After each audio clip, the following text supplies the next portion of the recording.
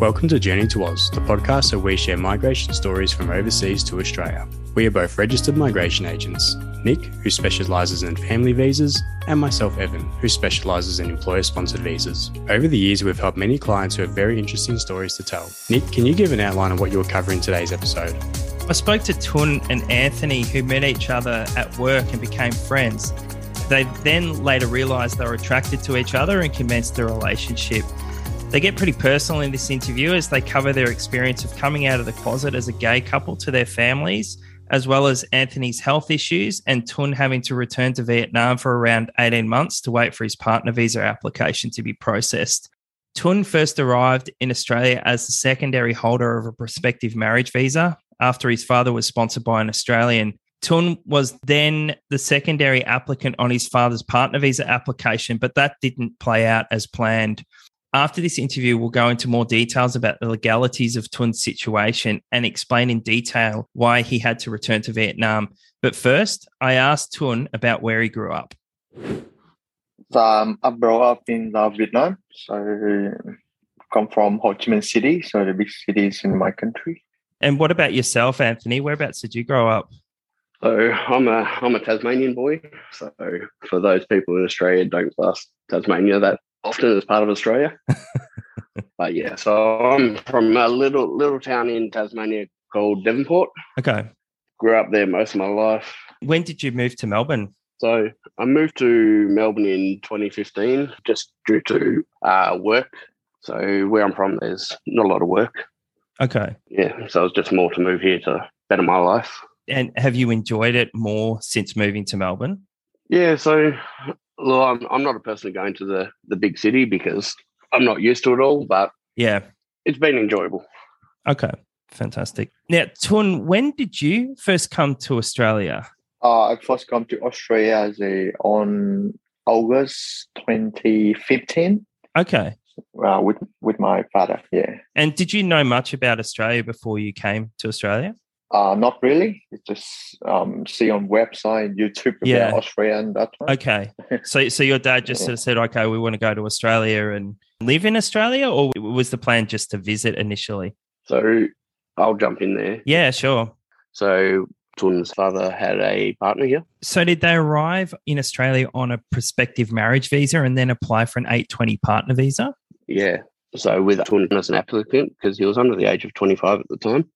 Yeah. And it turned out that she just abused the relationship just for money. Oh, right. So that's all she wanted out of it. So she abused it. She didn't say anything about it. And then she cancelled the visa on them. And then what happened after she cancelled the visa? So she didn't say she cancelled until I realized the immigration sent me the email about the visa being cancelled. That's later, like I have about 29, 30, 39 days to live out to Australia. Right. Okay. So then what did you end up doing to stay in Australia?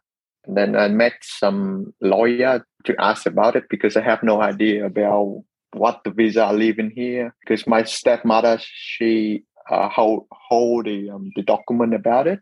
For my passport, everything. Okay. So you went to, was it the Administrative Appeals Tribunal because of the partner visa cancellation? Is that what happened? Yes. Were you successful when you went to the tribunal? No, it wasn't successful. Okay. So that's when the lawyers got him and his father to apply for the protection visa. Right. And then what happened with the protection visa application after that? So currently for his father, it's still pending. Right. So he applied for the protection visa. How long ago was that now? How many years? It would have been probably back around 2017-ish, 2016-ish. Okay. So it's October 2021 now, and they still haven't made a decision on that initial protection visa application? No, so it's still pending. Right. Okay. Well, as far as we know, because we're not really in contact with his father. Yeah. Okay. Fair enough. So how did you guys meet each other? So we actually met each other through work. It's a funny story. What happened was he was actually in his interview with my manager. Okay. And I accidentally walked in on the interview. Now, we had another Vietnamese guy at work who wasn't very switched on or anything. Okay. So because I was standing behind, Tuan couldn't see my reaction. So I was there standing behind saying, yeah, like, don't hire. We've already got one, yeah. But yeah, he did get the job. And my manager, just to be funny to me, he goes, okay, you're going to training. Oh, right. Okay. So we got to know each other through that. Obviously, we were with each other every day because I had to train him. Yeah, right. Then we end up staying on the same workstation, got to know each other, and then, Okay. one thing led to the other, and yeah. So, Anthony, tell me, how did your relationship develop from there? Yeah, so the relationship just over time, because I was already curious, so I hadn't come out at this time, but I just getting that feeling, like I was attracted to him. He actually surprised me because I had no idea he was like that or not. Yeah. And he just kissed me out of nowhere. Right. Which for me, that was very surprising. Wow. I didn't act on that at that time. I left it because obviously I had to think about it, whether I was ready to come out or not, whether that's what I wanted. Yeah. Okay. So then at work, it was a bit awkward because he's trying to talk to me. At that time, Tuan's English wasn't very good at all. So he has come a long way. And when did you start living together? So we moved in together in March 2019. Okay. I think it was February, March. And what was that experience like? It was good because we got to obviously know each other better. So at that time, we'd already been dating. We weren't fully in a relationship. We were just like dating at the time, just casual dates. Yeah. And then, we moved in because we ended up relocating for work. So it was actually just down the road from where Tuan's house was at the time. Okay. So it was just ended up being a 5-minute trip to work. So it was a lot more convenient living at his place then.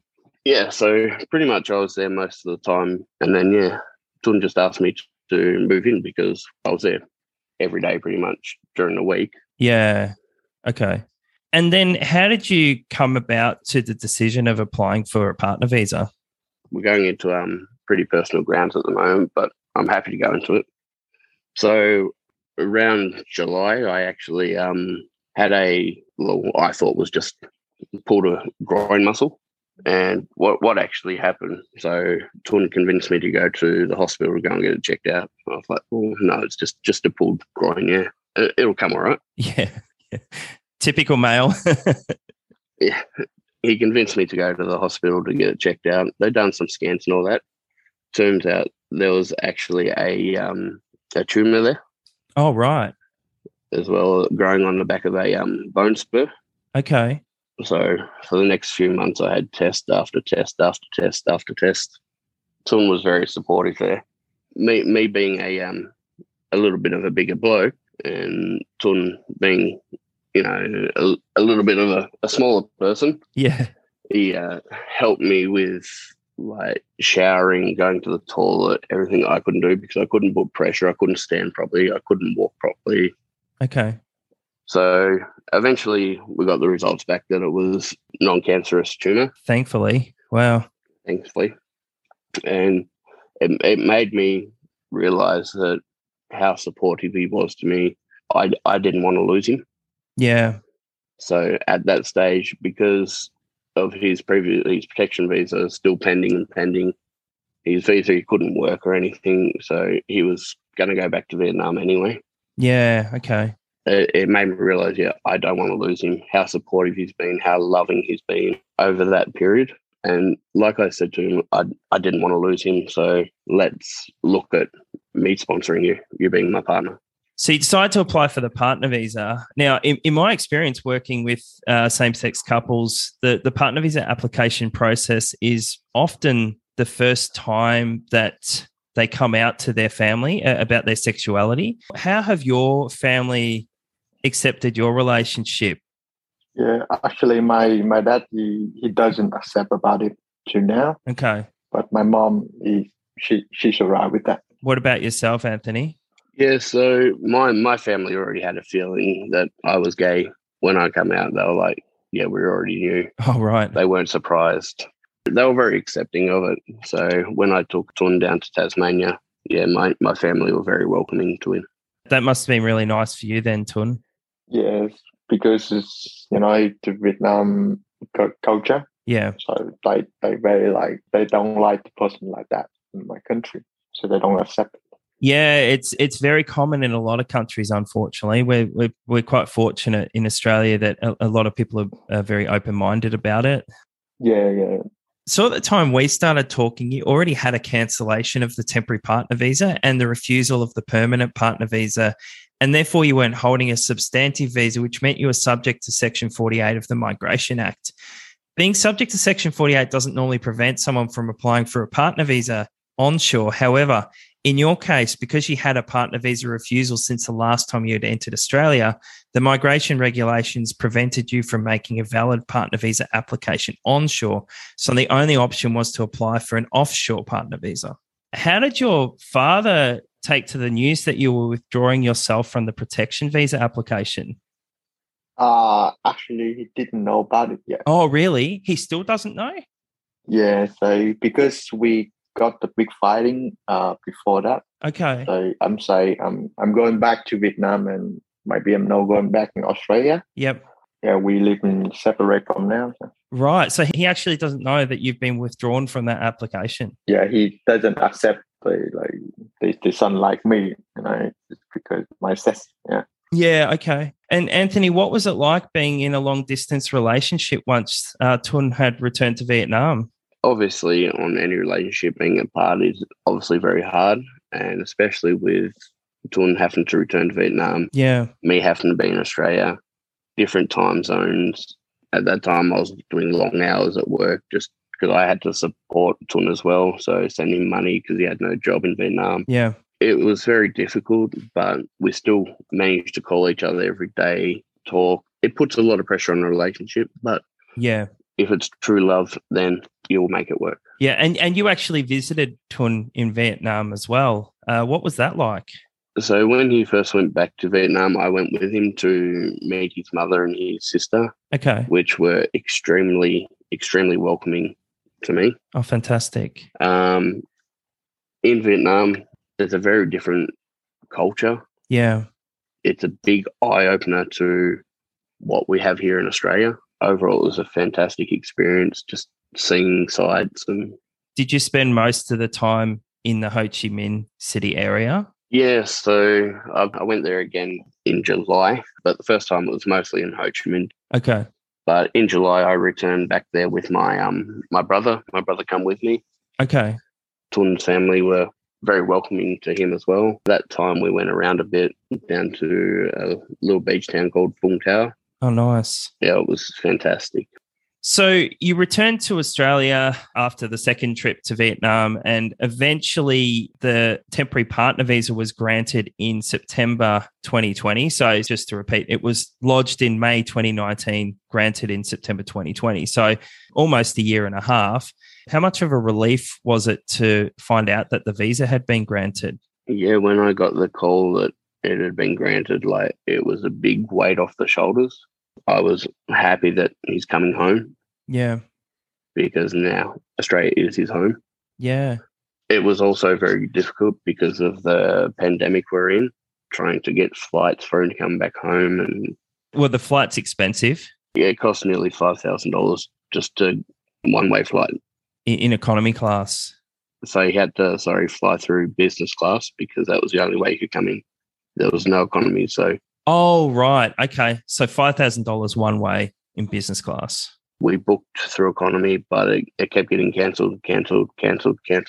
So then we went the other way, got a flight from Vietnam to Singapore and then Singapore into Australia that way. Okay. But every flight from Vietnam direct to Australia was cancelled. Right. Okay. It's very common, unfortunately, during COVID. So, Tuan, your visa was granted in September 2020, but when was it that you were actually able to arrive in Australia? October. Yeah.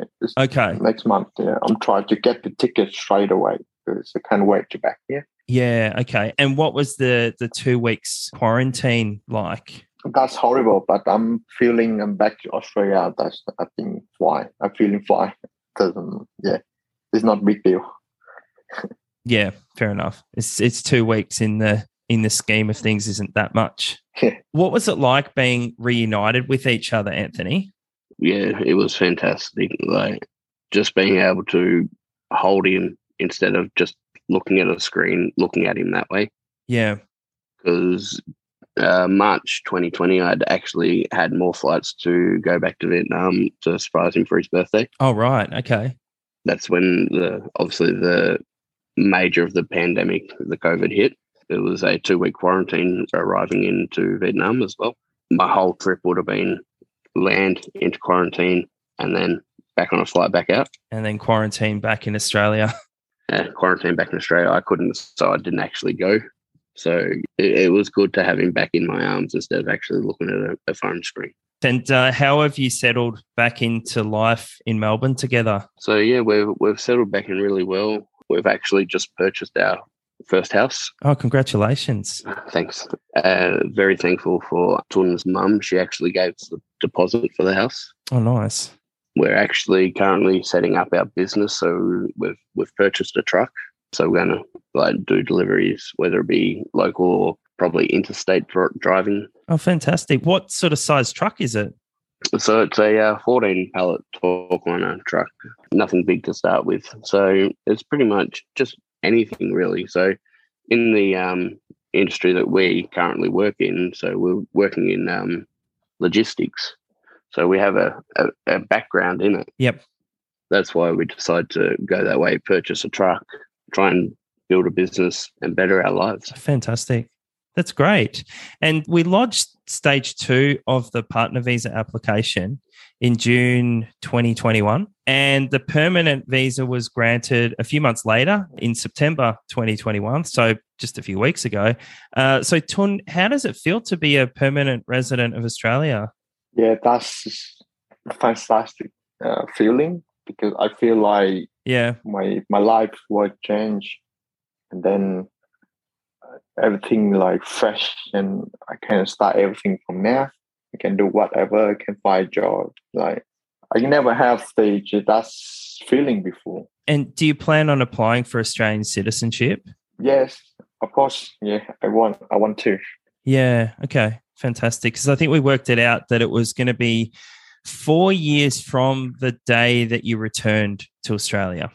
So it's still a couple of years away, but it's not too far away. Thanks for joining us today, guys. I really appreciate it. You've had a really interesting story, and thank you for sharing it with us. Thank you, Nick. No problem at all.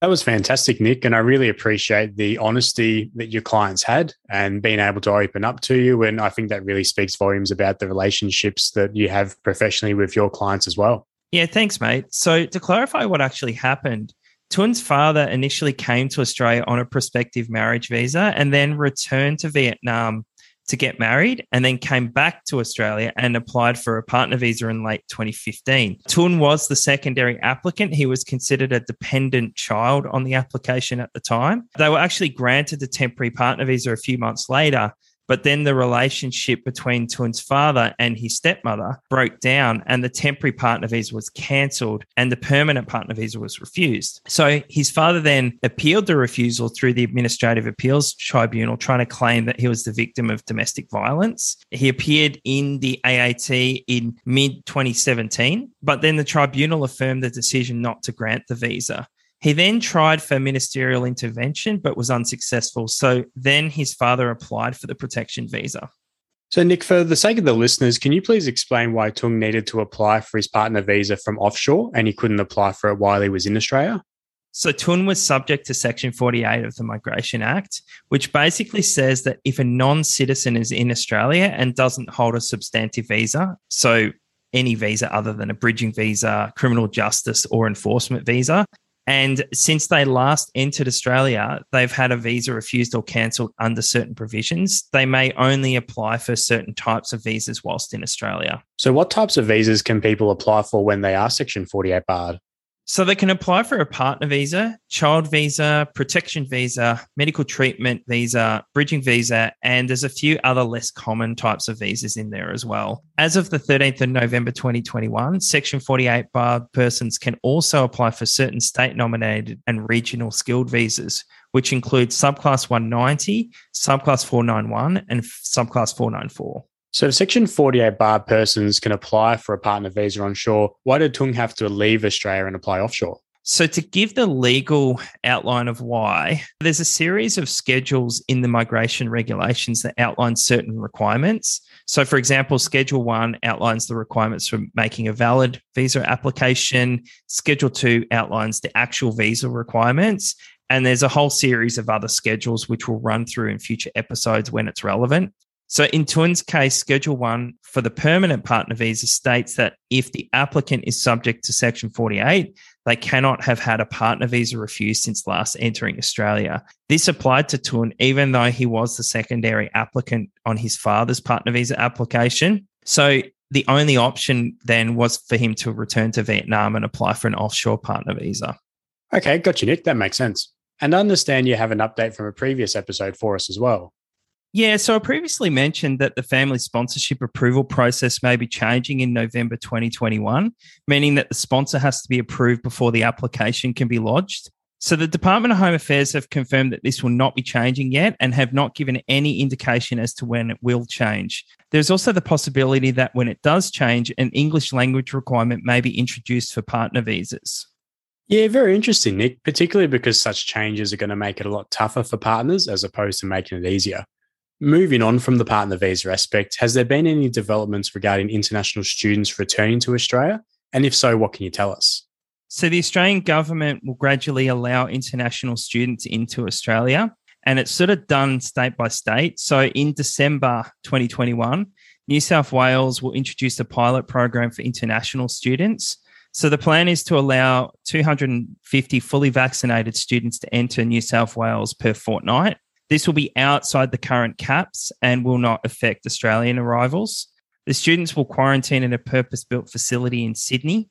So Victoria is going to allow a limited number of international students who need to do practical work, such as health, medical, and postgraduate research students. There are plans to expand this more broadly using a staged approach, more likely later into 2022. South Australia has announced that they'll allow fully vaccinated international arrivals with no quarantine period once South Australia reaches 90% vaccination, which is likely to be in late December 2021. Queensland, ACT, Western Australia and Northern Territory will commence allowing students to enter early in 2022, depending on those states' vaccination rates, and Tasmania hasn't made any specific announcements as yet. Well, we've discussed partner visas, we've discussed student visas. Please tell me we have some news regarding international travel in general. So the New Zealand travel bubble has reopened as of the start of November, and there'll also be a travel bubble opening for Singaporean citizens on the 21st of November 2021, meaning that travellers do not need an exemption to enter Australia if they've spent more than 14 days in New Zealand or Singapore. Obviously, travellers must hold a visa for Australia. Travellers must also be fully vaccinated for COVID-19 with a TGA-approved or recognised vaccine. They must also test negative for COVID within 3 days of their scheduled flight to Australia. They will not need to quarantine if arriving in New South Wales, Victoria or the ACT. Other states, they will still need to quarantine for the time being. They must also complete a travel declaration on the Department of Home Affairs website at least 72 hours prior to departure. Otherwise, they will probably be denied boarding. So it's really important to get that travel declaration done. There's also word from the government that the Australian border will be opening in December for temporary work and skilled visa holders. And we'll certainly cover these updates in a future episode. Thanks for listening to the Journey to Oz podcast. If you have liked what you've heard, please subscribe and also leave us a review. We'll release a new episode every second Tuesday, so please stay tuned. The Journey to Oz podcast is produced by Nick Hansen from Hansen Migration, Migration Agent Registration number 1679147, and Evan Bishop from Worldly Migration, Migration Agent Registration number 1679414. Any information discussed in this podcast is made available for entertainment purposes only and is not intended as a substitute for professional advice. We do not make any guarantee or accept any responsibility for the accuracy and completeness of any of the information discussed. You should obtain advice from a registered migration agent or an immigration lawyer before acting on any of the content discussed in this podcast. You can find a list of registered migration agents by visiting mara.gov.au. The information contained within this podcast may not be reproduced without our prior written consent. In the spirit of reconciliation, we acknowledge the traditional custodians of land throughout Australia and pay respects to their elders. We extend that respect to all Aboriginal or Torres Strait Islanders today. Thank you for listening.